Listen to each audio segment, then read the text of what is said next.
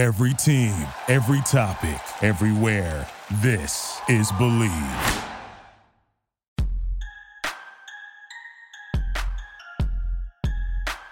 Welcome to the Everything USC podcast on the Believe Podcast Network, Los Angeles' #1 sports podcast network, the only place with the show for every team in LA and much more. We believe in our teams. Do you believe?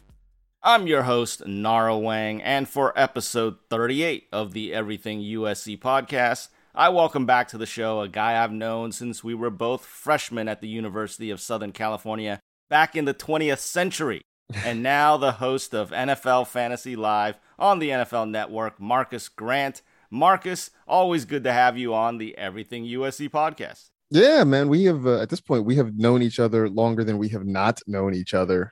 And yeah, you're right. We go all the way back to the late 1900s with this friendship. So, Scary.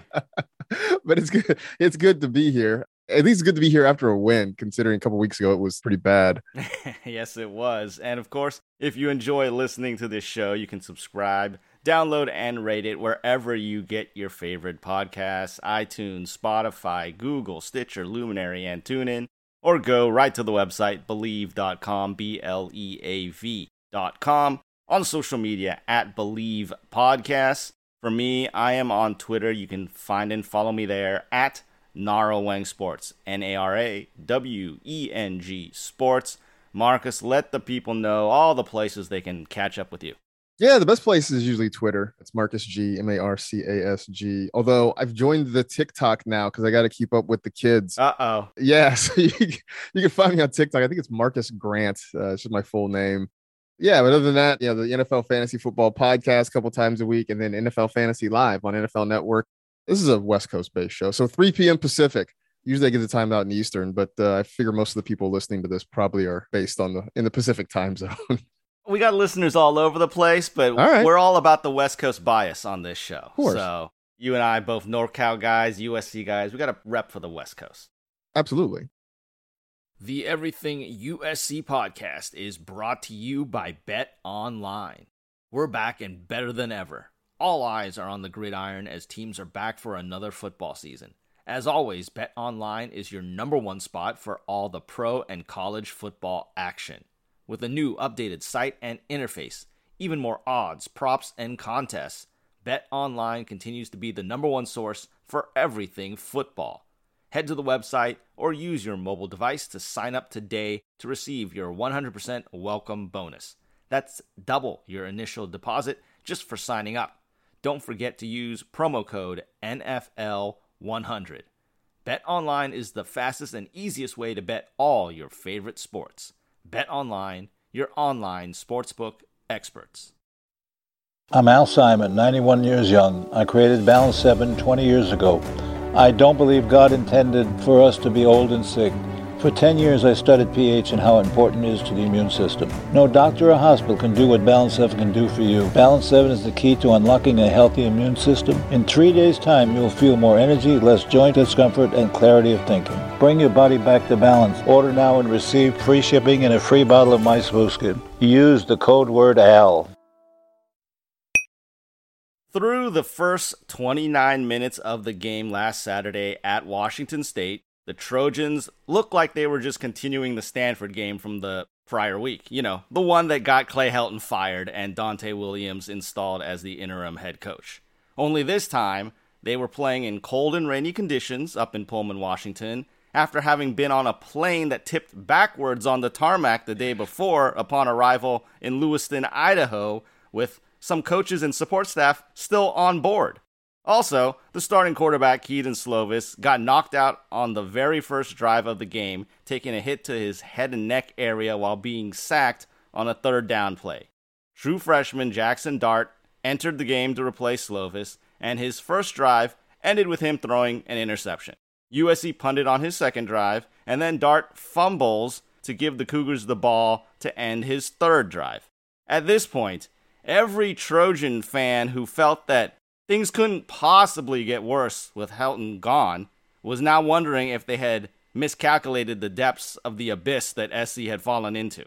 Then, with 38 seconds to go in the first half, On 4th and 9 from the Wazoo 38-yard line, Gary Bryant Jr. gets behind the defense and Dart hits him in stride for a momentum-shifting touchdown, allowing the Trojans to head into the break feeling better about themselves despite still being down 14-7. USC would force a fumble on the kickoff to start the second half and go on to score 38 more unanswered points and cruise to a 45-14 win that felt like it came out of some fever dream instead of reality. Jackson Dart finishes 30 of 46 passing for 391 yards, 4 touchdowns, did throw 2 interceptions, and he also led the team in rushing with 32 yards on the ground. The pass yardage is the most ever by a Trojan quarterback in his debut game. Marcus Grant. Some people are rushing to crown Dart the next big thing, and Dante Williams is some master motivator, but we all need to just take a deep breath, calm down, and continue to focus on the fact that it was just one game against a mediocre opponent and realize that this team still has a long way to go, even though it was a step in the right direction. Am I correct here? You are. I mean, look, they needed that game. They needed that win after just being embarrassed at home by Stanford, going through the turmoil of having the head coach fired and having a new interim head coach. I mean, literally, like listening to you detail everything that could go wrong, the airline flight being bad, the weather conditions. So it was encouraging for them to not only get the win, but to rally and end up winning it pretty easily going away. But yeah, this doesn't erase everything that's happened up to this point. It doesn't erase, everything that's gone on the last few years in the program, but it is a moment to feel good. And I think, if you're a fan, if you're a player, hopefully you did take a little bit of time on Saturday, maybe Sunday to sort of, bask in it a little bit. But I know certainly for the coaches and the players, it's time to kind of get back to work because there is, as you mentioned, still a long way to go. And they still have to prove that they can be competitive in the Pac-12, in the Pac-12 South. I mean, look, regardless of what happened with UCLA against Fresno State over the weekend, the Bruins came out, played very well. There are still a lot of teams that they're going to have to try to compete with. They still have to figure out, can they compete with Oregon? Certainly through the first few weeks of the season, the answer looks like a very obvious no. So, yeah, I mean, I think you sort of take this for one game is what it is. You enjoy the fact that they figured out how to rally and kind of, avoid a lot of the critical mistakes, but understand that this is nowhere near close to a finished product right now. The Pac-12 South doesn't really want to talk about that Saturday because USC was the only team in that division to actually win a game on Saturday. So the less said about that for the Pac-12, the better. More good things for USC. Drake London, career high in receptions and yards with his 13 catches for 170 yards, plus 2 touchdowns. But he did appear to get probably a concussion on that second touchdown catch late in the third quarter. We'll see what his status is for this week's game as we are recording this on a Tuesday, so still a ways to go. Gary Bryant Jr., though, did step up. 3 catches, 56 yards, and a touchdown, plus a 3-yard TD run on a backwards pass. 10 different Trojans caught a pass, including Kyle Ford getting his second career touchdown catch, a guy who's had 2 serious knee injuries in his football playing career, so good to see him back. We also got to talk about the SCD holding Wazoo to 279 total yards, had 3 sacks and 2 picks. There were 3 different Cougar quarterbacks in the game, Jaden DeLaura, Victor Gabales, and Cameron Cooper. They only threw for 180 yards combined. There was a quick start by the running back, Max Borghi, who was giving me bad Christian McCaffrey vibes at the start of that game, but he only ended up with 72 yards, and the rest of the team had just 27 on the ground. Drake Jackson coming up big with that strip sack in the end zone of Gabales with under 4 minutes to go in the third quarter, which is recovered by Tuli Tuipulotu for the touchdown to give SC a 28-14 lead. Very next Wazoo offensive play, it's a long pass by DeLaura, who came back in after the Gabales turnover. He commits a turnover. Kalen Bullock, the freshman, intercepts it. Trojans convert that interception into that 31-yard TD catch by Drake London. So, obviously, that second half, a lot of good things happened. Like you said, SC needed some positive momentum. They got it. But overall, we still don't know what this team is made of until they can string things together. But for a first game with an interim head coach, after all the turmoil you talked about, it was a good sign. Now, I want to ask you, what did you think about the timing of Clay Helton being fired? And was it the decision that had to be done by Mike Bohn? Yeah, it had to be done. I know for a lot of folks sort of on the outside, the question was, well, if you were going to fire him after 2 weeks, why wouldn't you have just fired him in the offseason? Which is a valid question. I know that's one that a lot of fans and boosters were sort of asking is how is it that he was able to come back? I think the answer to that partially is one, you had a COVID year, which sort of puts a big asterisk on everything. You had the buyout situation still kind of being pricey in front of you. And you also had, I think, the mirage of the Trojans being 5-1 last year. But I think with them not only just losing to Stanford, but more losing the way they did to Stanford, it was just sort of indicative of, I think, a lot of the black marks against the program on the field. It's just they looked sloppy, they looked unprepared, a lot of really big mistakes at critical times. I mean, look, at one point early in this game, maybe the turning point of that game was early against Stanford when the Cardinals looked like they were going to kick a field goal, a penalty against USC. Stanford takes the points off the board. They turn around, score a touchdown. And really from that point, they were off and running, and it really wasn't close the rest of the night. And I just think those things coming back again. And if you're Mike Bohn and you're in the athletic department, you see how the fans reacted. The fact that they were booing this team off the field, they were booing Clay Helton, and understanding that it just was going to be a really untenable situation to come back home in a couple of weeks to play an Oregon State team with a fan base that was obviously frustrated and upset and angry, which, not only affects their temperament, but more importantly for USC, it affects the gate. When you have fans that are unhappy, they're just not going to show up. So I do think at that point, Mike Bohn's hand was a little bit forced. They had to make the move. And so even though the timing, I think, for people on the outside looks suspect, I would say certainly for people in the USC fan base, it couldn't come at a moment too soon, because I think, the love affair was never really strong to begin with. And whatever little of it there was certainly over after the Stanford game. So the big question everyone's asking, who's going to be the next head coach at USC? Who would you like to see come in and lead the Trojans? I mean, what I would love to see is like Eric Bieniemy come in. I think that's not realistic for a number of reasons. One, I think Bieniemy is deserving of an NFL head coaching job, first of all. The other part of it is, unless something goes majorly wrong with the Kansas City Chiefs, which I don't expect, that means Bieniemy is probably not going to be available until February, maybe, late January at the earliest. So I think that sort of makes him kind of a tough sling right there. Beyond that, I don't really know where they go, because I think the requirements for a new head coach, first and foremost, I think it needs to be somebody that doesn't have previous ties to the program, because it feels like SC has sort of been chasing this Pete Carroll glory for years by hiring some of his assistants or hiring the assistants of the assistants. They've just been trying to hold on to that. And I think at this point, it would be wise just to get somebody that comes in with fresh eyes to this whole thing, with no ties, with no baggage, trying to believe that they can kind of rekindle something that has long been lost. I think that's a big thing. The other part that makes it hard, though, is that I think the fan base wants a recognizable name. And I think that's where it gets difficult, because, so far out with so much time left in the season, I think what ends up happening is you're going to see a lot of these potential candidates sort of parlay this into some contract extensions. I know James Franklin is a name that has been thrown out there. I think Matt Campbell is a name that's been thrown out there. Maybe they are interested. Who knows? But I think more than anything, when you hear these names attached to the rumor mill at USC, I think those athletic departments are going to maybe get a little bit scared and start to offer some job security to try to lock those coaches up. So, I mean, I think for me, those are the sort of the criteria that I'm looking for in the next head coach. Who that is at this point, I really don't know. And I think we're going to go on a little bit of a roller coaster until we figure it out.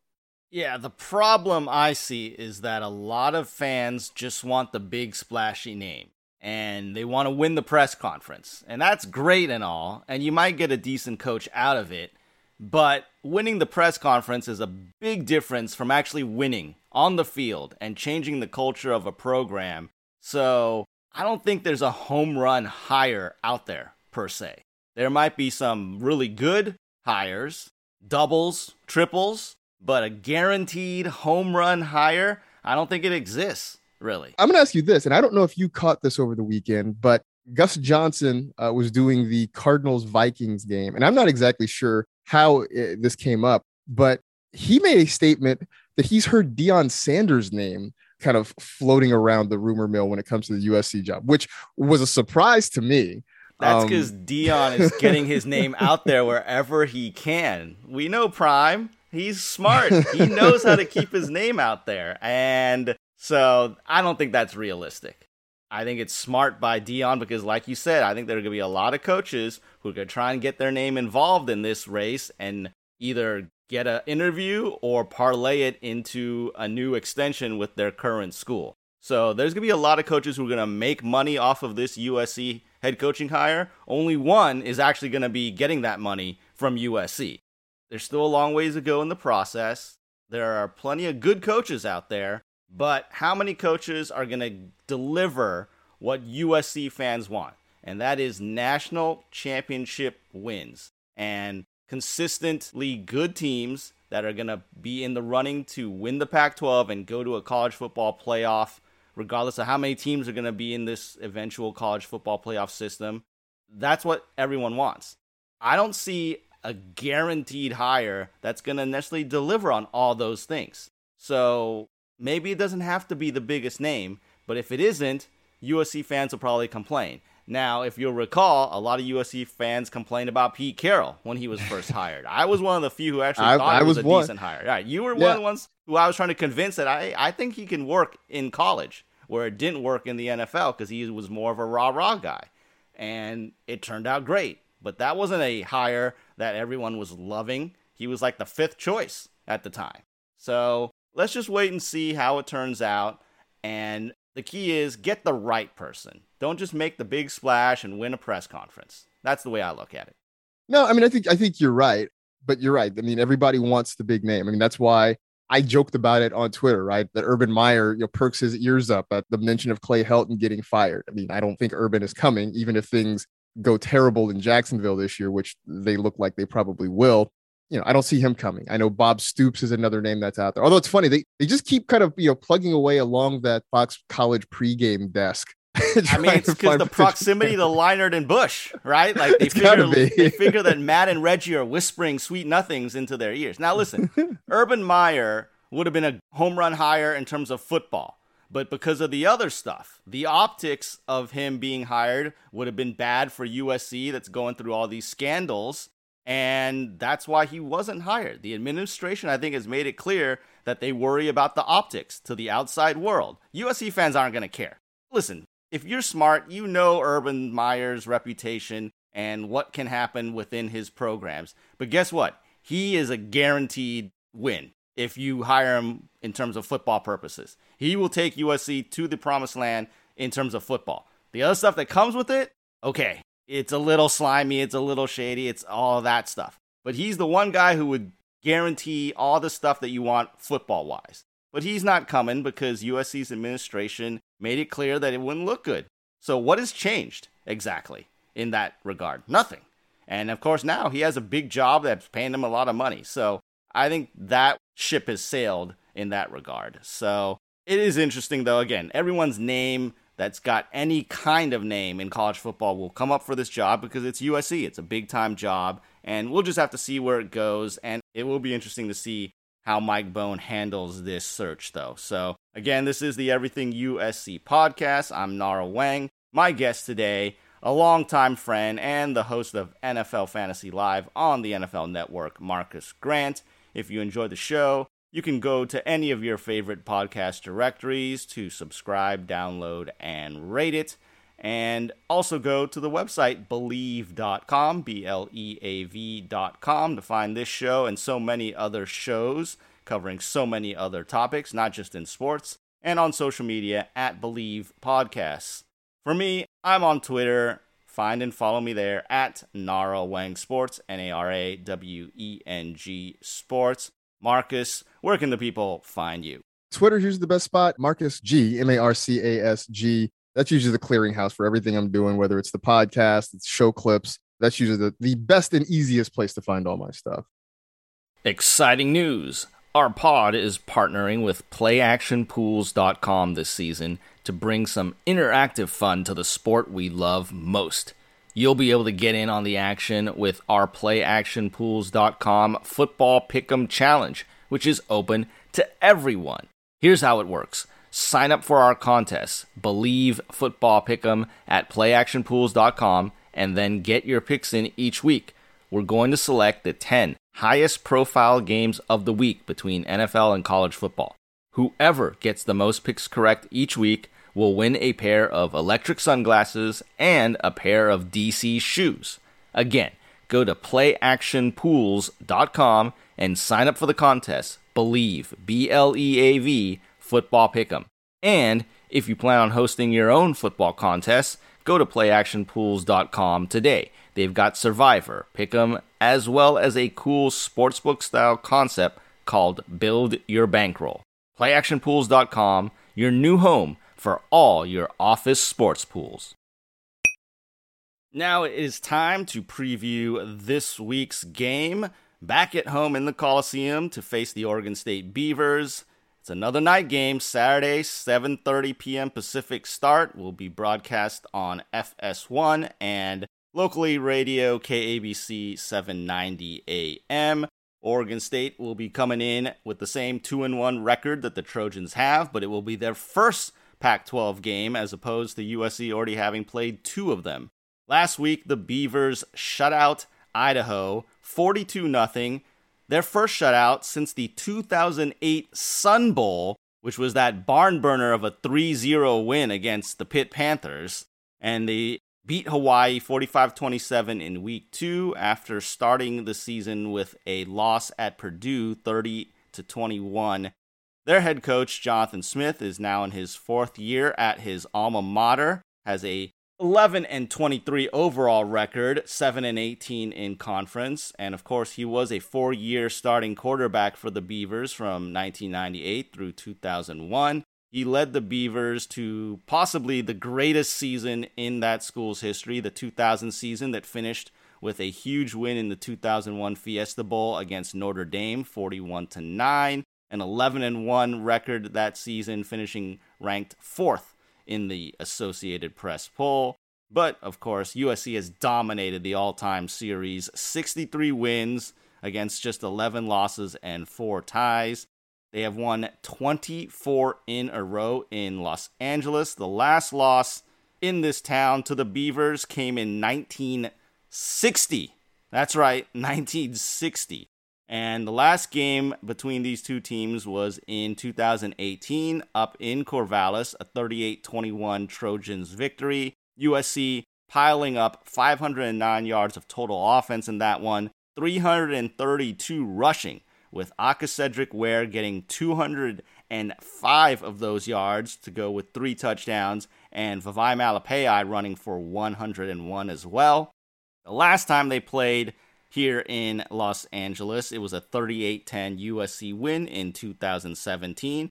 And coincidentally, that game that year also happened to follow a game where the Trojans played up at Washington State. So just interesting coincidence there. Looking at some of the key guys on offense for Oregon State, their quarterback situation was kind of in flux coming into the season. They started Sam Neuer in the season opener at Purdue. He was ineffective and replaced by 4th-year sophomore Chance Nolan in that one. Nolan has now started the last 2 weeks. The expected starter that most people thought, Tristan Gebbia, is still dealing with soreness to a surgically repaired hamstring, so he hasn't played at all yet this season. Nolan, meanwhile, has played pretty well. 45 of 64 passing, over 70%. For 634 yards, 5 touchdowns, and no interceptions so far. But they are led by their 5th-year junior running back, B.J. Baylor. He has 7 touchdowns, tied for the most in the nation going into this weekend. 38 carries, 263 yards, averaging nearly 7 yards per carry. And his mom, Linda, by the way, happens to be cousins with 2 pretty well-known Oregon State Beavers of the past, James and Jaquiz Rogers. So some good Beaver bloodlines right there. Wide receivers to look at, they've got a couple of really good experienced guys led by 6-year senior Trevon Bradford, 12 catches, 171 yards on the season. But they've also got young. I say young because he's still technically a freshman in eligibility, but it's his third year. Anthony Gould, 8 receptions, 127 yards, and a touchdown on the year. Up front, offensive line, they've got a super senior in center, Nathan Eldridge, leading that group. 2020 first team All Pac-12 selection. And the Beavers lead the conference in total offense at over 452 yards a game and third down conversion percentage, getting over 57% of their third downs so far. And they have managed to score 12 touchdowns in 14 trips to the red zone this season. On defense, linebacking core is really solid. Fifth-year junior inside linebacker Avery Roberts, who was a 2020 All Pac-12 first team selection by the coaches. He leads the team with 25 tackles this season, 5 for loss, also leading the team there, has a sack as well. Third-year sophomore inside backer Omar Spates is second on the team with 23 tackles, 1 of those for loss, and has an interception. Their 6-year super senior outside linebacker Anjay Hughes Murray, 11 tackles, 3 for loss, 2 of them sacks, and 7 quarterback hurries this season. And on special teams, the punter, Luke Loescher, leads the Pac-12 with a 42.6 yard net punt average. So when you look at it, there are some decent weapons on both sides of the ball for Oregon State. And while they may not be the most talented team and they're not the most highly recruited guys who didn't get recruited by USC who have that chip on their shoulder, a lot of California guys. So what does USC need to do to pick up the win this weekend? Few things I think they have to do. I think they got to spread the ball around on offense again, like they did against Washington State. Now, again, listen, we don't know the status necessarily of Keaton Slovis yet. We don't know what Drake London's status is after it looked like he may have had a concussion on his second touchdown catch. And even Jackson Dart, he took a big hit to his right knee that left him limping for most of that game. So he was going to get held out of practice possibly for a day or two there. So we just don't know who necessarily is going to be playing yet as we record this on a Tuesday. So that could change how things work. But I think they need to spread the ball around on offense, get a lot of people involved. On the other side of the ball, you got to contain the running back, BJ Baylor. And then just a couple of battles to look at. The third down conversion battle between that Oregon State offense and the USC defense, which is only allowing teams to convert at a 32.4% rate. And then got to stop the team in the red zone. USC has allowed 7 touchdowns in 12 red zone trips this season. So that's a battle of things that both sides are good at. What are you looking forward to in this matchup between the Beavers and the Trojans? Well, the one thing I've really been trying to keep an eye on is our wide receivers not named Drake London. I mean, week 1, Taj Washington made a couple of nice plays, and it felt like maybe he's going to be the next guy there. Then he sort of disappeared. Well, everybody kind of disappeared against Stanford. But, we insist on running the air raid offense, right? That's what Graham Harrell wants to do. He wants to throw the football a ton. He wants to spread the field. But so far, I'm not convinced that the Trojans have the wide receivers to do that. I mean, I like Drake London. I think he's a very good player. I think he's going to have a pretty good NFL career, at least what I've seen so far. But there's also a reason that he is so heavily targeted. That's because there's just nowhere else that they feel confident throwing the football in this offense. So I think it's key to get other guys involved regardless. It's going to be even more important if London's not available or if he's less than 100%. So that's something I'm definitely going to watch. You mentioned stopping the run. That has been really crucial for SC so far this season. I mean, they didn't get it done against the Cardinal. You talked about how early on Washington State was able to run the football until SC finally started to clamp down on that. But I think that's going to be important again this week. They've got to be able to stop the run, because otherwise I think Oregon State wants to come in, try to control the clock, control the football as much as possible, and keep this a low-scoring game. I mean, I was surprised to read, and you mentioned it as well, that the Beavers haven't won in Los Angeles since 1960. That sort of blew my mind. And so I think for SC, it is just about that diversity on offense, getting more people involved. Hopefully they can run the ball better, because they were abysmal at it last week. And I know that's the thing Dante Williams said that they've got to get better about. They don't have to be great. They just have to, run the ball well enough that the Beavers have to pay attention to it. That's really all they need.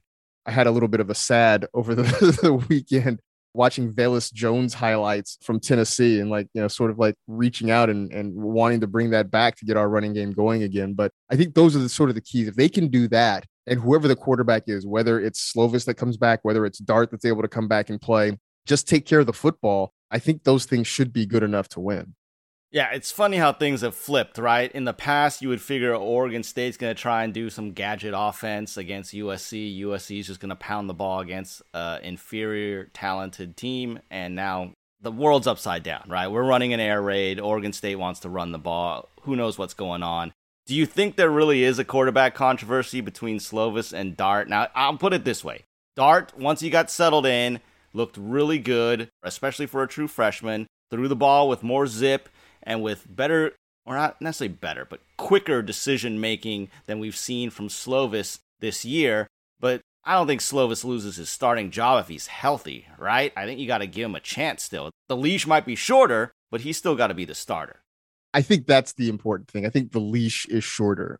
I think if Clay Helton were still the head coach, I think it's a no-brainer that Slovis comes back and gets the job. But I think with a new coaching staff and wanting to sort of evaluate what's there, I do think that gives Dart a little more of a fighting chance, I think, in practice during the week, and seeing what sort of happens. I was joking with some coworkers of mine who also are SC alums that, one of them was going to start the Jackson Dart for Heisman campaign during the comeback and the win on Saturday. But I do think realistically, this is still Slovis's job.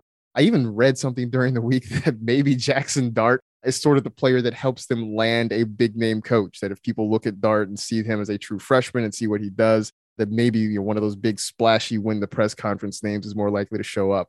I don't know about that. But yeah, this is just a long way of saying it. I think this is still Slovis's job, but I think he might do well to kind of look over his shoulder and see who's coming behind him.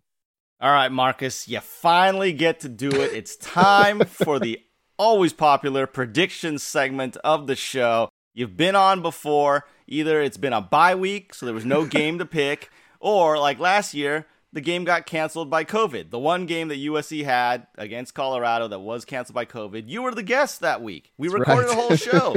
You actually made some predictions, I believe, but then we had to scrap it all because the game gets canceled and you had to come back on and re-record basically almost a whole new show because of the cancellation of that game. But barring any unforeseen stuff, and if some unforeseen stuff does happen, then you're never going to hear this. But you're going to get to make predictions now. Now I'm going to recap, though, what's gone on with the predictions. Last week, Ryan Leaf was the guest, and for the first time this season, I was taken down by one of the guests.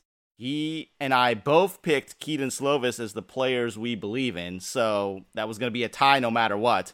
And obviously, Kedon got injured on that first drive of the game. The game score, I went with USC 31-24, not covering the 7.5 point spread at the time that we recorded the show on Bet Online, which is, of course, a sponsor of this show. He went with the big 42-21 USC win, USC getting it done 45-14, so Ryan took the win there. And then in the prop bet selection, Nara's no doubter last week was that the two offenses would combine for at least 800 yards of total offense. USC did its job, getting 447. Wazoo's 279 makes it add up to 729. So I didn't get mine.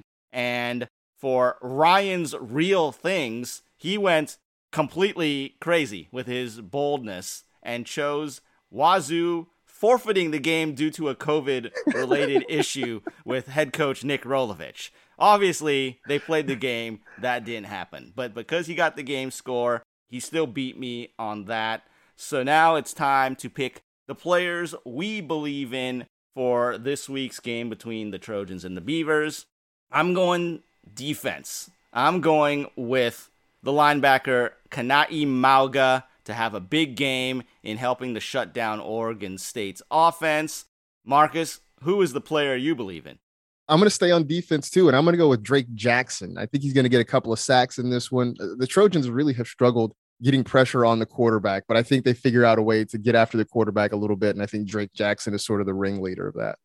All right, so we're both going on the defensive side for the players we believe in. Now to pick the game score, I'm going to let you go first, and to note for entertainment purposes as we record this show, Bet Online has the Trojans favored by 12.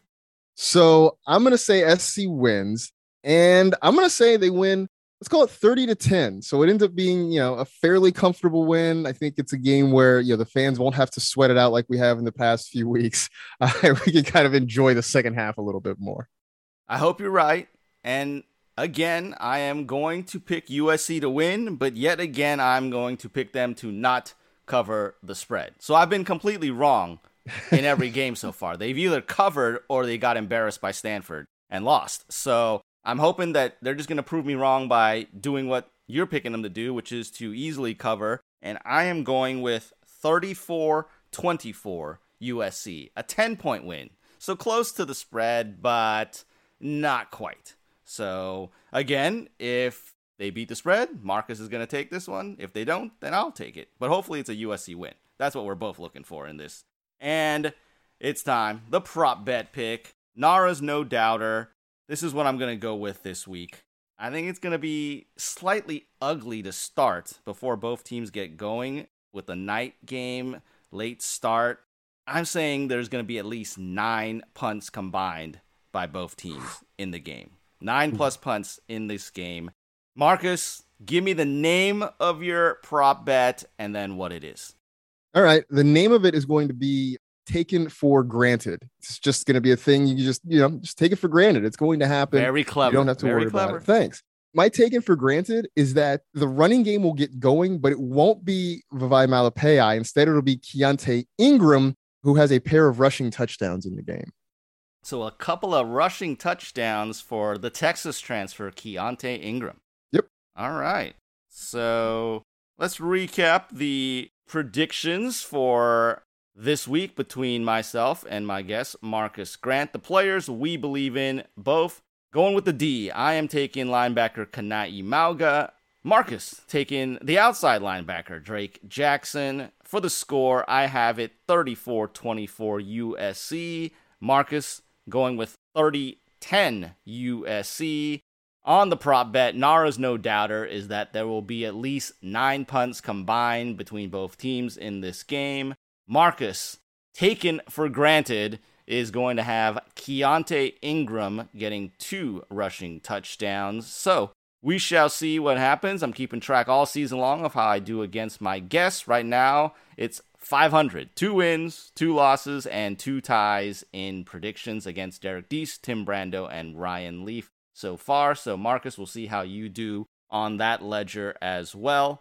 This is, of course, the Everything USC podcast on the Believe Podcast Network. I am your host, Nara Weng. My guest today, taking care of all the fantasy football on the NFL Network as host of NFL Fantasy Live, Marcus Grant, also a guy I have known since we were both freshmen in Trojan Hall back in the day at the University of Southern California. If you enjoy listening to the show, subscribe, download, and rate it on iTunes, Spotify, Google, Stitcher, Luminary, TuneIn, all your favorite podcast directories, or go to the website Believe.com, BLEAV.com. On social media, at Believe Podcasts. You can find and follow me on Twitter, at Nara Weng Sports, NARAWENG Sports. Marcus, where can everyone catch up with you? Best place to find me is on Twitter at Marcus G, MARCASG. But I got the NFL Fantasy Football Podcast a couple times a week, wherever you download podcasts. And then NFL Fantasy Live on NFL Network, Monday through Friday, 6 p.m. Eastern, 3 p.m. Pacific. I used to say set your DVRs, but then that made me sound like an old person because I guess people don't really use DVRs anymore. So I had to stop saying that. I mean, I still use a DVR, but I guess that makes me an old person, right? So I mean, I still use one too, but like I say that and people are like, yeah, I just stream everything. I don't have a DVR. I'm like, oh, okay. All these young kids with their streaming. Although you can figure out a way to do streaming and DVR, I believe. Yeah, you can do both. It's possible. They're missing out if they're not recording things. I mean, that's all I'm going to say about that. This is Steve Lavin, former UCLA and St. John's basketball coach and current college basketball analyst for Fox Sports. And you're listening to the Everything USC podcast with Nara Weng on the Believe Podcast Network. I mentioned in the open that Marcus and I have known each other since we were freshmen at USC, beginning in the fall of 1994. One of the reasons I asked him to be my guest this week to preview the game versus the Oregon State Beavers is because of what that matchup means in our shared personal history.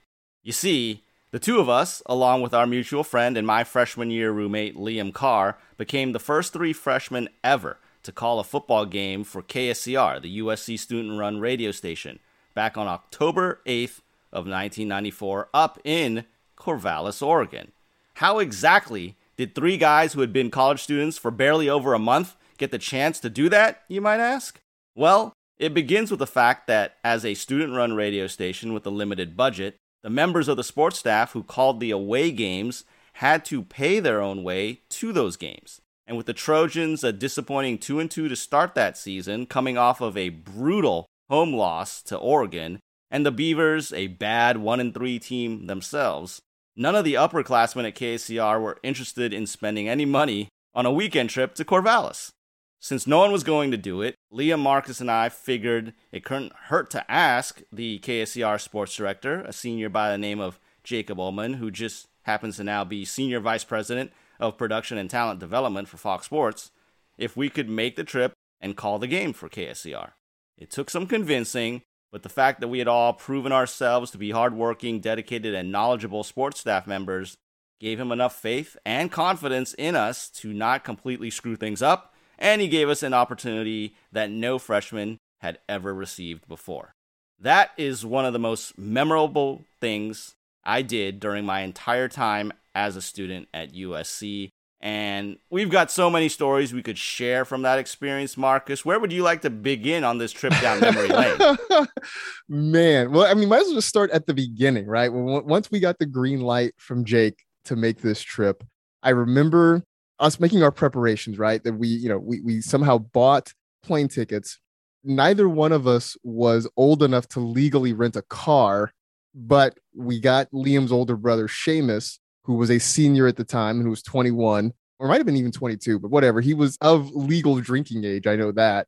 We got him to call and rent the car in his name and hope that Liam and Seamus looked enough alike that we could use Seamus's driver's license to go pick up the car when we got there. So I remember that. I remember then we decided, well, who's going to be the play-by-play announcer and who is going to do color commentary. We drew names out of a hat.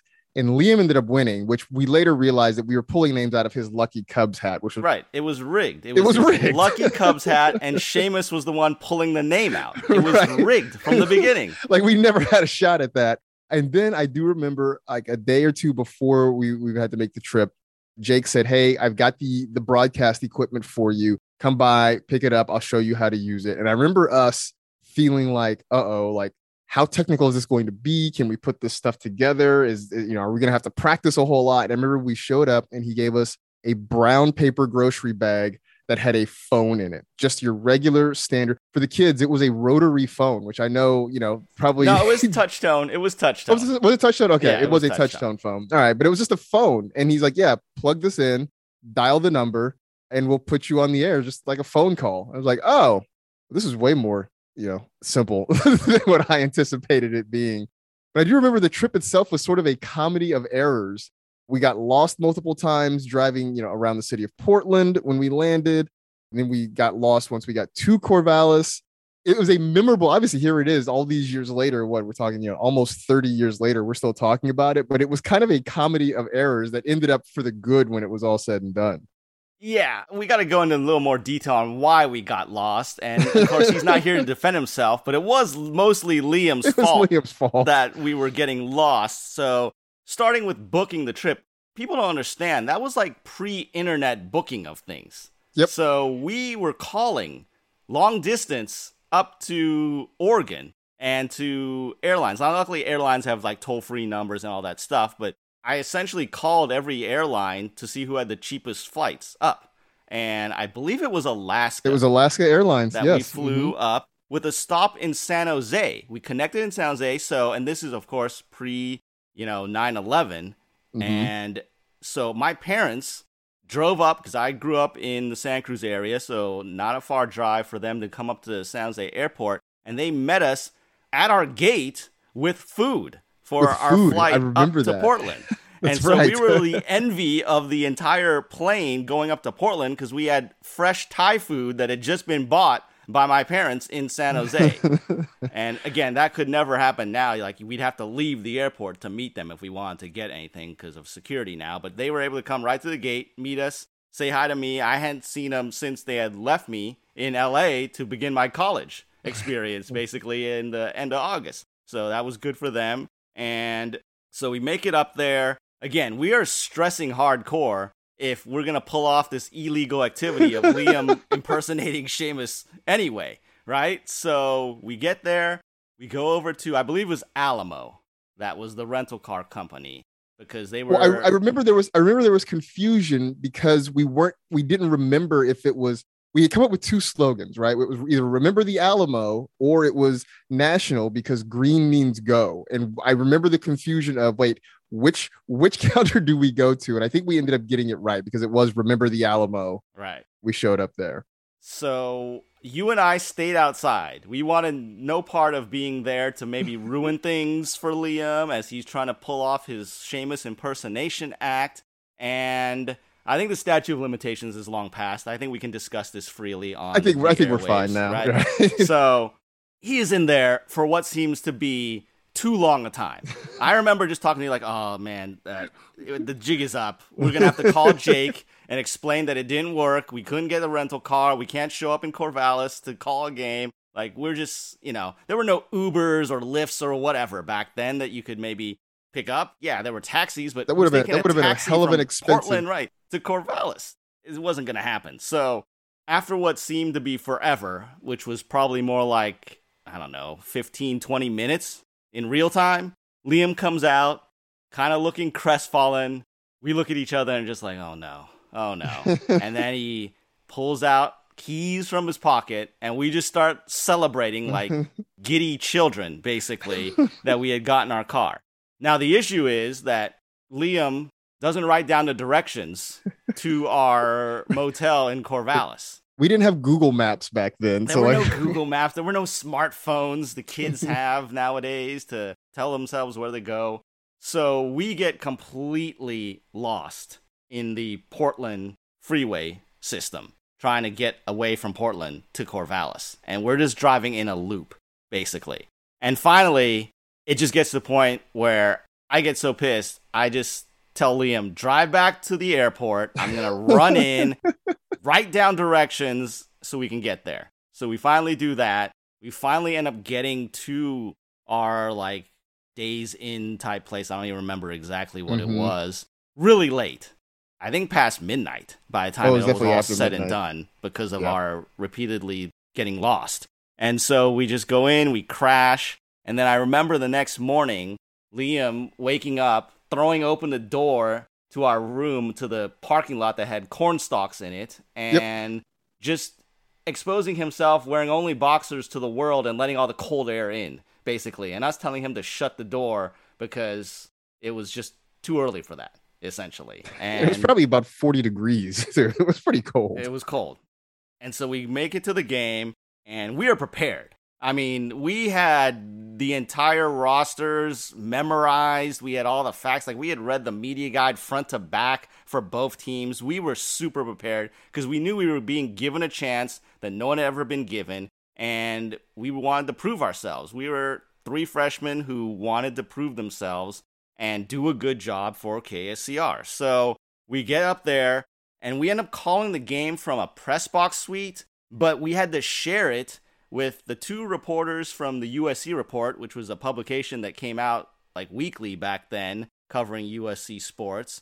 And then also some Oregon State boosters were in that room. So we were sharing that suite and annoying the heck out of them, I remember, because we were calling a game. And by the way, we swapped out the phone that Jake gave us for our dorm room phone, because me and Liam were like, well, we're not going to be here. So we just took that phone because that was a speakerphone. Right. Again, kids, this old phone that was a touchstone phone had a hook that you had to take off the hook, and we would have had to pass it back and forth to each other. So instead, we're like, hey, let's just use our speakerphone. So we took that. Again, another illegal thing that we did because we took USC property away from the dorm room. You brought it back. It was fine. Yeah, we brought it back. It was all right. And so we used that. We're calling the game into a speakerphone, basically. And there were 2 calls from that game that are still remembered by our circle of friends, all right? So the first one is during the game. I don't even remember who the punt returner was for Oregon State, but he drops the punt. So I say that the Beavers muffed the punt, which is completely accurate. Completely accurate. I stand by the accuracy of that description of the play to this day.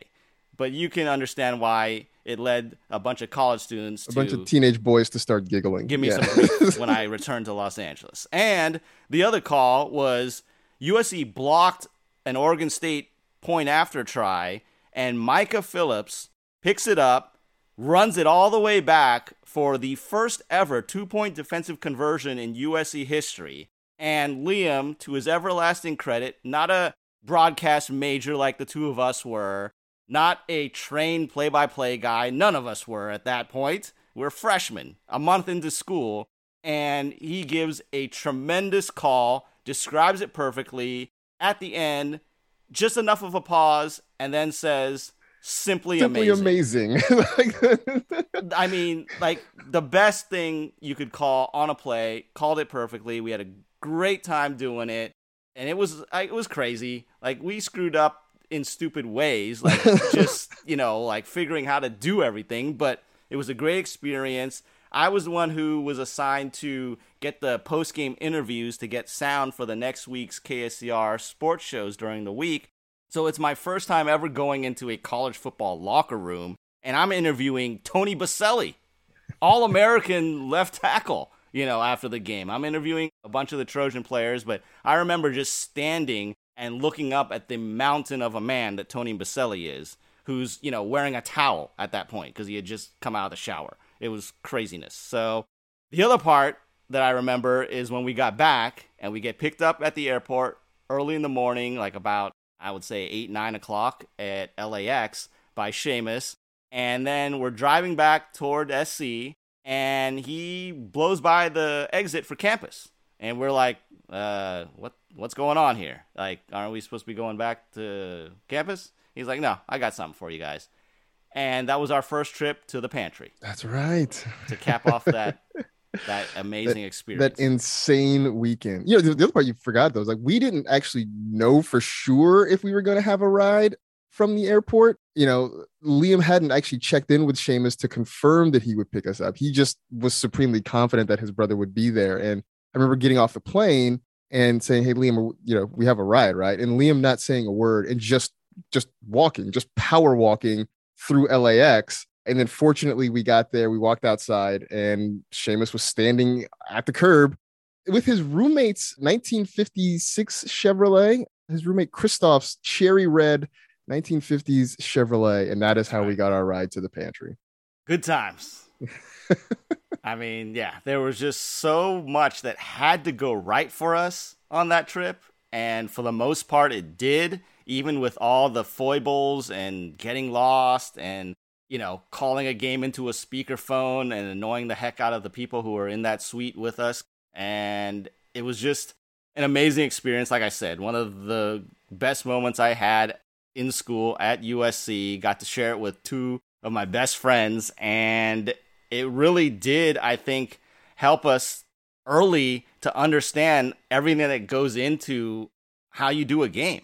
And I don't think that we necessarily grasped that at the time, but I think back and just like the logistics of how trying to figure out how to book everything and doing all that stuff was great experience to learn that at such a young age. No, absolutely. Yeah, you really got a sense of how things work. I mean, in terms of the logistics of putting on a broadcast, of preparing for a broadcast, of dealing with, sports information and media relations and all that sort of thing. The whole setup was amazing. And, I bet you if I, did a thorough search and really dug around, I might still have a cassette tape copy of that game somewhere at my mom's house.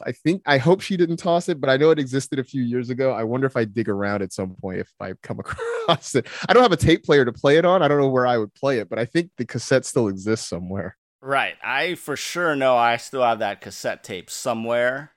I just don't have a tape player to play it. And I think at some point I need to convert all of my old cassette tapes and record it and get it digitally stored before they degrade and, be turned into dust, essentially. Right. But yeah, so again, that is why I wanted to have Marcus Grant on this week talking about Oregon State, because again, our experience with the Beavers goes back a long, long way. So, Marcus, glad to have you on as always. You got to make predictions. We'll see how we do against each other. We've been making predictions against each other since those KSCR days, right? So we'll see how that goes. And before I let you go, one quick, because you are the fantasy guy, who's the fantasy MVP for this weekend? For this weekend, I think, where are we going to go for this weekend? I will say that a good option, probably Kyler Murray.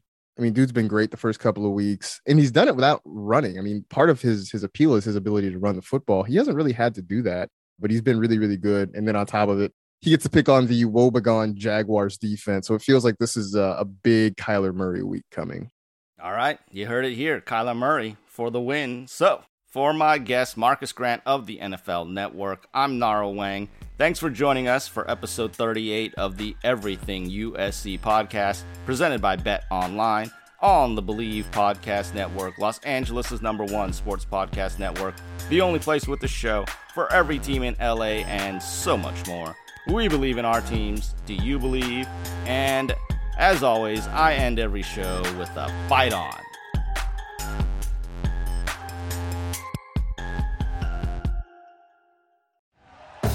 Thank you for listening to Believe.